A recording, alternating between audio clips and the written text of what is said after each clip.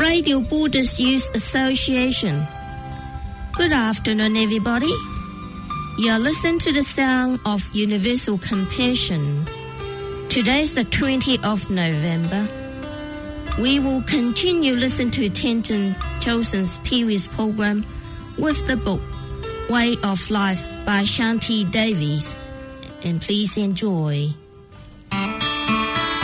This show is brought to you by the Buddhist Youth Association every Sunday, bringing Buddhism to the community of the Waikato. We also give away a range of free English or Chinese Buddhism books, MP3 or tapes on Buddhism.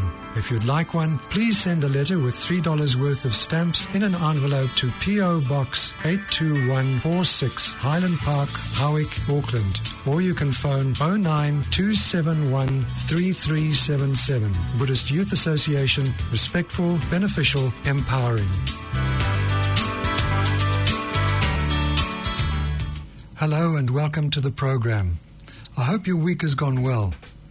We're talking about the text Guide to the Bodhisattva's Way of Life by the great Indian Buddhist master Shantideva.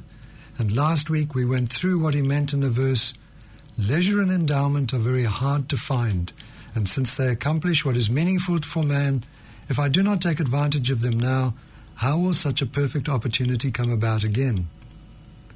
Basically, this is telling us that to be born as a human with all the conditions to be able to practice the Buddhist teachings is very rare. And from a Buddhist perspective, the only thing that will finally free us from our suffering and bring us complete happiness is the path to enlightenment taught by the Buddhas. So now, as we have all the necessary conditions, we should take advantage of them and practice as well as we can, for we cannot be sure that we will find such an opportunity again for a very long time. We have so many various karmas on our mind stream that we cannot say for certain what will arise at death time to throw us into our next life. And if we're born into a lower realm, the animal, preta or hell realms, it could take us eons to once again be born human. Even then, it's not likely that we will come across the Buddha's teachings. And even if we do, we may not have the conditions or the will to practice well. So to be born as a human with the right conditions and a strong will to practice is more rare than winning lotto. Now let's move on further into Shantideva's text. But before we do that, take a moment to think about motivation for being part of this program. As I explained in the last program, let's make our motivation as vast as possible, so that this program becomes much more than just something to pass the time by. The motivation to gain enlightenment so we can best benefit all other beings in whatever way they need, but especially to lead them to enlightenment, is the most vast possible. So let's set that as our motivation. But if that is too much for you, at least set a motivation to free yourself from suffering and attain long-lasting happiness. Thank you. Now in his text, Shantideva continues with describing the benefits of bodhicitta, the mind to attain enlightenment to benefit all beings. The next 3 verses read like this. Just as a flash of lightning on a dark cloudy night for an instant brightly illuminates all, likewise in this world, through the might of Buddha, a wholesome thought rarely and briefly appears. Hence virtue is perpetually feeble, the great strength of evil being extremely intense. And except for a fully awakening mind, by what other virtue will it be overcome? All the Buddhas who have contemplated for many eons have seen it to be beneficial, for by it the limitless masses of beings will quickly attain the supreme state of bliss. Now cast your mind back for a moment to the basic motivation for your actions. What is it? For most of us, it is to gain some happiness for ourselves and to free ourselves from real or perceived suffering. Isn't that so?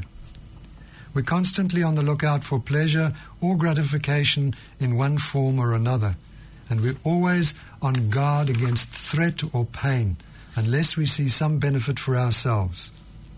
Go on, tell me, where is the center of your universe?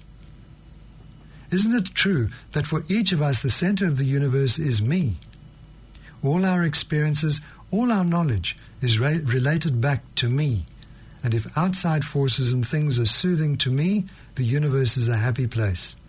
But if things seem to go against me, the universe is terrible. We grasp at this me as if it's real and has its own characteristics, independent of anything else. It seems to be quite different from and independent of all the other me's out there, and if I had to say what is most important in the whole universe, usually it is this me.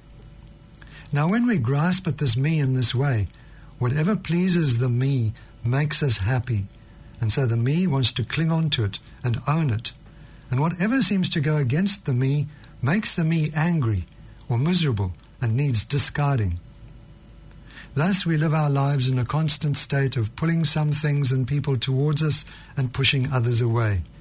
We live in a state of constant emotional turmoil that creates habitual patterns on our minds, which we come to follow blindly, not analyzing whether they will bring us long-term happiness or not. Most often, they do not. Only very occasionally do we act out of pure altruism, an altruism that wants absolutely nothing in return but is content to see the happiness of others. This is what Shantideva is alluding to in verse 5, the first of the 3 verses I read. In the same way that in a dark, stormy night, where it's difficult to see anything at all, very occasionally a flash of lightning makes everything visible, a virtuous thought based on pure altruism arises very rarely in our mostly self-centered minds.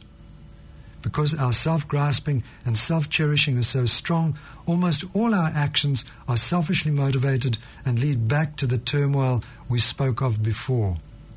That turmoil ensures that we can never find any long-lasting peace or happiness, but will always return to dissatisfaction or misery. So when he talks about the great and overwhelming strength of evil, Shantideva refers to the results of the afflictive emotions, the attachment, aversion, and so on, and the karma based on our self-centeredness. This is what determines the form of our ongoing unhappiness. Standing against this is the most rare altruistic intention, which often doesn't even go much beyond the point that would cause discomfort to the me.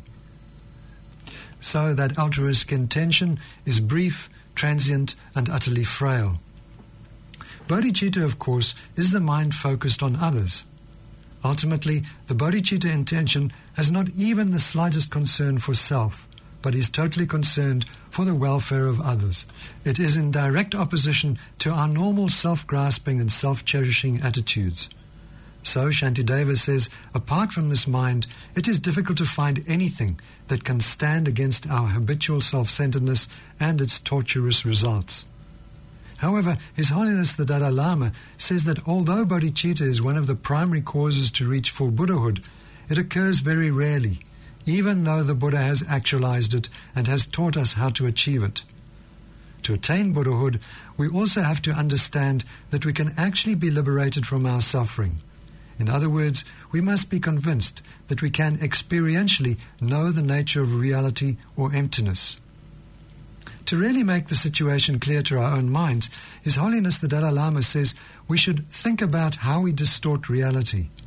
He quotes 4 ways in which we do this and cause ourselves suffering. The first is thinking that what is impermanent is actually permanent. The second is seeing what is impure as pure. Then grasping at the unpleasant as if it was pleasant.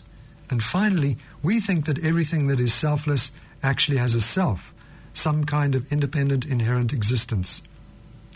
Grasping at reality in this way, we create actions that directly lead to dukkha, loosely described in English as suffering, but perhaps more in the sense of stress, unease, dissatisfaction. Bodhicitta helps to weaken and dispel the self-grasping and cherishing that lies at the heart of these distortions. But again, as His Holiness points out, it is not easy to develop bodhicitta. First, we have to build great compassion for all beings. At the moment, most of us have a biased mind. We readily feel compassion for those dear to us, but when we hear that someone we don't really like suffers a misfortune, we have no compassion at all and may even feel glad. With this kind of biased attitude, we will never reach Buddhahood. It is impossible, because as you know, the Buddha's compassion does not discriminate between beings. To develop bodhicitta, we have to first develop the mind of equanimity, seeing how fruitless it is to slot beings into the categories friend, enemy, or stranger, which we do, usually according to how they treat us. If a being is helpful to us, we develop friendship towards it. But if we think our being is harmful, we become antagonistic, or at least want to escape from it. If we think a being is neither beneficial nor harmful, we tend to ignore it. This is easily seen in our relationships with people. We can all think of people we are close to, people we don't care about, and the majority of others we just generally don't take much notice of. But we do it with the other creatures that share the earth with us as well. We're very partial to cats and dogs and are always ready to pat or stroke them, even if we don't own them. However, bring a cockroach or blowfly within spitting distance and we shudder and reach for the insect spray without even thinking. Most of us probably don't pay much attention if a sparrow lands on a tree in our garden. Our instinctual reaction, reinforced by our conditioning, is to see all beings in one of these three ways: the cat and the dog way, the cockroach way, or the sparrow way. But if we analyze whether this behavior is helpful to us or not, it becomes apparent that it's actually quite harmful. Take the cat and dog situation, for instance. So we get a cat or a dog as a pet. Then as soon as the animals start scratching, we think fleas and rush off to the shops to buy some concoction to kill fleas. What we're actually doing is killing a host of beings for the sake of our attachment to one being. In other words, through our attachment, we allow ourselves to collect a whole lot of negative karma of killing that will eventually result in us experiencing a lot of suffering. It's easy to see how we create the same kind of karma for anything we don't like. We may happily kill a white-tailed spider lurking in our bathroom, for instance, just because it might bite us. So basically, this friend-enemy-stranger attitude inevitably leads us to create negative karma and experience suffering. We have to change this attitude so that we see all beings equally. The cat, the cockroach, the flea, and the sparrow all want happiness just like we do, and don't want suffering just like we don't. We have to recognize this and train our mind to see them and all other beings equally deserving of happiness and being free from suffering. In fact, if we broaden our outlook, we will see that all beings have been incredibly kind to us. As Buddhists, we believe that we have had countless lives, and when the Buddha looked back at all his lives, he said he couldn't see the first one. So we've had infinite lives, and in many of those lives, we've had a mother. Not all the mothers have been the same, so in countless lives, we've had countless mothers. That being so, I cannot now point to any being and say it's never been my mother, possibly many times. Every being has been as kind to me as my mother of this life, the only difference being a matter of time. So why should I discriminate between beings who have all been so extremely kind to me? Furthermore, I cannot do without all these countless other beings. As His Holiness the Dalai Lama points out, we are completely dependent on other beings. Just to get this precious human rebirth, we must have created strong positive actions and refrained from negativities. We couldn't have done that without other beings. For instance, having good resources in this life comes from being generous in a previous life. To be generous, you must have other beings to give to. Otherwise, how could you be generous? So the cause for our resources depends on other beings. But even in this life, we cannot experience one single enjoyment without it involving other beings. The food you eat was planted, grown and harvested by others. It was processed and packaged by others, made available in shops by others, and served to you by others. Without the effort and sacrifices of others, we would not be able to experience any enjoyments in this life at all. In fact, we would find it very difficult to live. Imagine if you were the only living being on earth, no other animals, insects, fish, birds, or humans. I think life would be very difficult, even if you had enough to eat and drink. So just in an ordinary sense, beings have been very helpful to us. Furthermore, our desire for liberation would be impossible to achieve if we didn't have others. To become an arhat, you have to practice morality. But how can you do that without others? How can you practice refraining from killing if there are no others to kill? Or refrain from stealing if no other beings existed? You couldn't even have sex, never mind refrain from sexual misconduct if you were the only being on the planet. And so on. So, for us to obtain liberation, other beings are indispensable. Similarly, we need others to achieve Buddhahood, which depends on infinite love and compassion, desiring all beings to be free from suffering. No matter how we look at it, others are vital to our well-being and are therefore so kind to us. Seeing this, how can we not develop a sense of strong affection for them? To develop bodhicitta, we must cultivate great compassion, a compassion focused not only on those closest to us, but on all beings everywhere. We have to see how they suffer, and I don't mean here just how they suffer sickness, broken limbs, loss of what they want, not getting what they do want, aging, death, and so on. That is what we all recognize as suffering. Nor do I mean the suffering of change, which we described in the first program in this series, the suffering that our pleasures turn into when we indulge in them continuously. We have to understand how all beings are caught up in all-pervasive suffering, which, if you remember, is the result of our taking on this type of body and mind under the influence of karma and afflictive emotions. With this type of existence, we will never find any long-term happiness because the very cause of this existence is polluted by karma and afflictive emotions. Therefore, the very nature of our existence is suffering. To develop great compassion, we have to see that all beings are desperate to experience happiness and contentment, but are prevented by the very nature of their existence. They are, as it were, condemned to endless dissatisfaction and misery, like living in a torture chamber with no exit. Furthermore, we see that the torture chamber has actually been built and is maintained by the very beings who are being tortured. And if they could only see it, they have the power to destroy it. But not realizing this, they continue to experience suffering and misery of all kinds.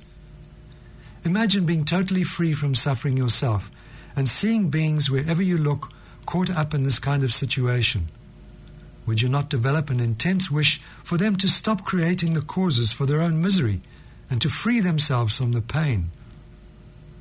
His Holiness says that unless we understand that we ourselves are imprisoned in a torture chamber and continually experience dissatisfaction and misery, we will not see the real suffering of others, and so it will not be possible to develop great compassion or bodhicitta. We have to fully understand our own suffering and develop renunciation. First, to eliminate attachment to this life, we meditate again and again on how precious human rebirth is, and we shouldn't waste it on trivial pursuits that only increase our attachment for it. And then, to eliminate attachment to coming lives, we meditate on the various sufferings of cyclic existence and the law of cause and effect. Considering all this, you can see that developing bodhicitta, the determination to attain enlightenment for the benefit of all beings, is no easy thing and could take a very long time. The Indian master Nagarjuna wrote that bodhicitta has to be generated on the basis of recognizing four infinitely great things: the infinite number of sentient beings, and so infinite compassion that is needed, the infinite qualities of a Buddha, and the infinite number of eons we have to be prepared to work, and the infinite number of practices one who wishes to be a bodhisattva undertakes.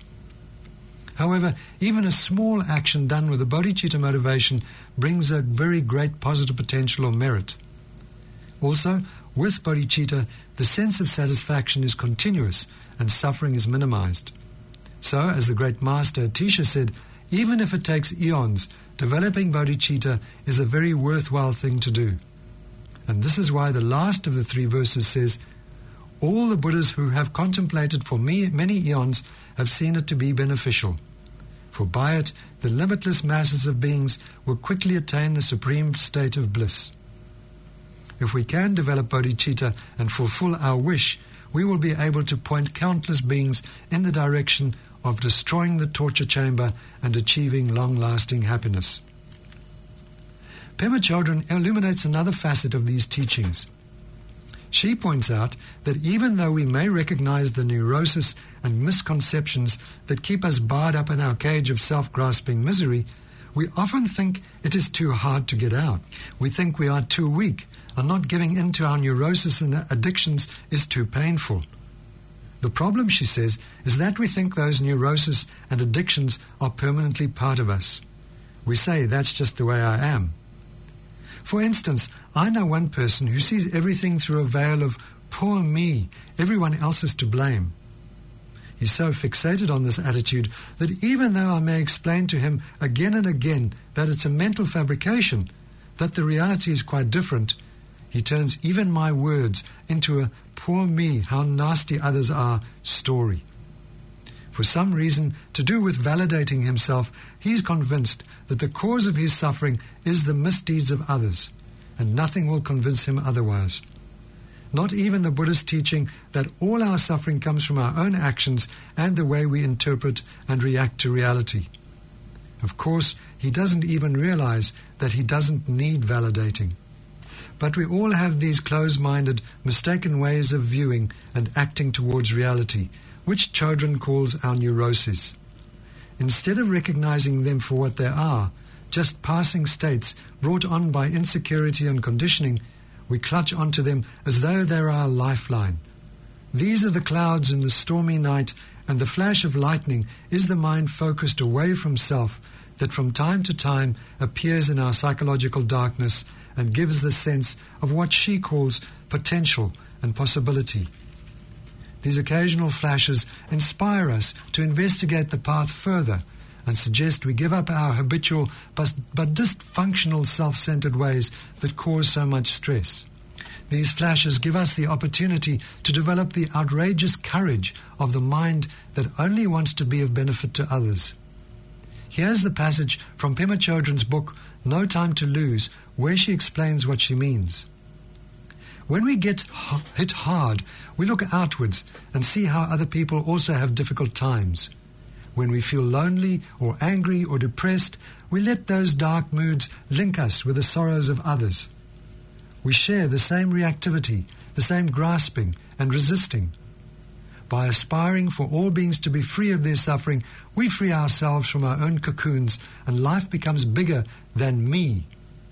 No matter how dark and gloomy or joyful and uplifted our lives are, we can cultivate a sense of shared humanity. This expands our whole perspective. Trungpa Rinpoche used to say, the essence of the Mahayana is to think bigger. Shantideva's teachings, Pema Chodron says, are a guide to compassionate living and bigger thinking. And so we go on to the next verse in Shantideva's text. It reads, those who wish to destroy the many sorrows of their conditioned existence, those who wish all beings to experience a multitude of joys, and those who wish to experience much happiness should never forsake the awakening mind. Now the line, those who wish to destroy the many sorrows of their conditioned existence, harks back to what His Holiness the Dalai Lama had to say about first realizing our own suffering before we think about the sorrows of others. As Pema Chodron says, we cannot just rush off to help others thinking that our happiness doesn't count, that it doesn't matter if we're continually stressed out or even that we loathe ourselves. It matters a great deal. And before we can possibly help others, we must first deal with our own hang-ups and neuroses. The next line, those who wish all beings to experience a multitude of joys, points to helping beings subsequent to sorting ourselves out. As Chodron writes, the shift in Mahayana Buddhism is this. We want to end our personal suffering so we can help others put an end to theirs. At some point, we realize that what we do for ourselves benefits others, and what we do for others benefits us. And so, Shantideva writes that those who wish to experience much happiness should never forsake the awakening mind, which has this dual intention to benefit myself to the max and to benefit others to the max. In his commentary on this verse, His Holiness the Dalai Lama points out that although happiness comes about through avoiding negative actions, the intention behind the action is very important.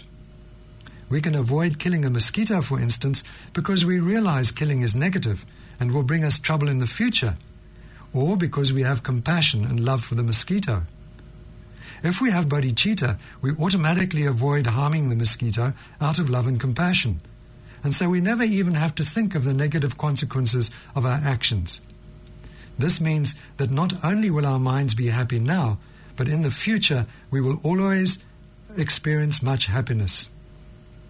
Shantideva's text goes on, "The moment an awakening mind arises in those fettered and weak in the jail of cyclic existence, they will be named a son of the Sugatas and will be revered by both men and gods of the world."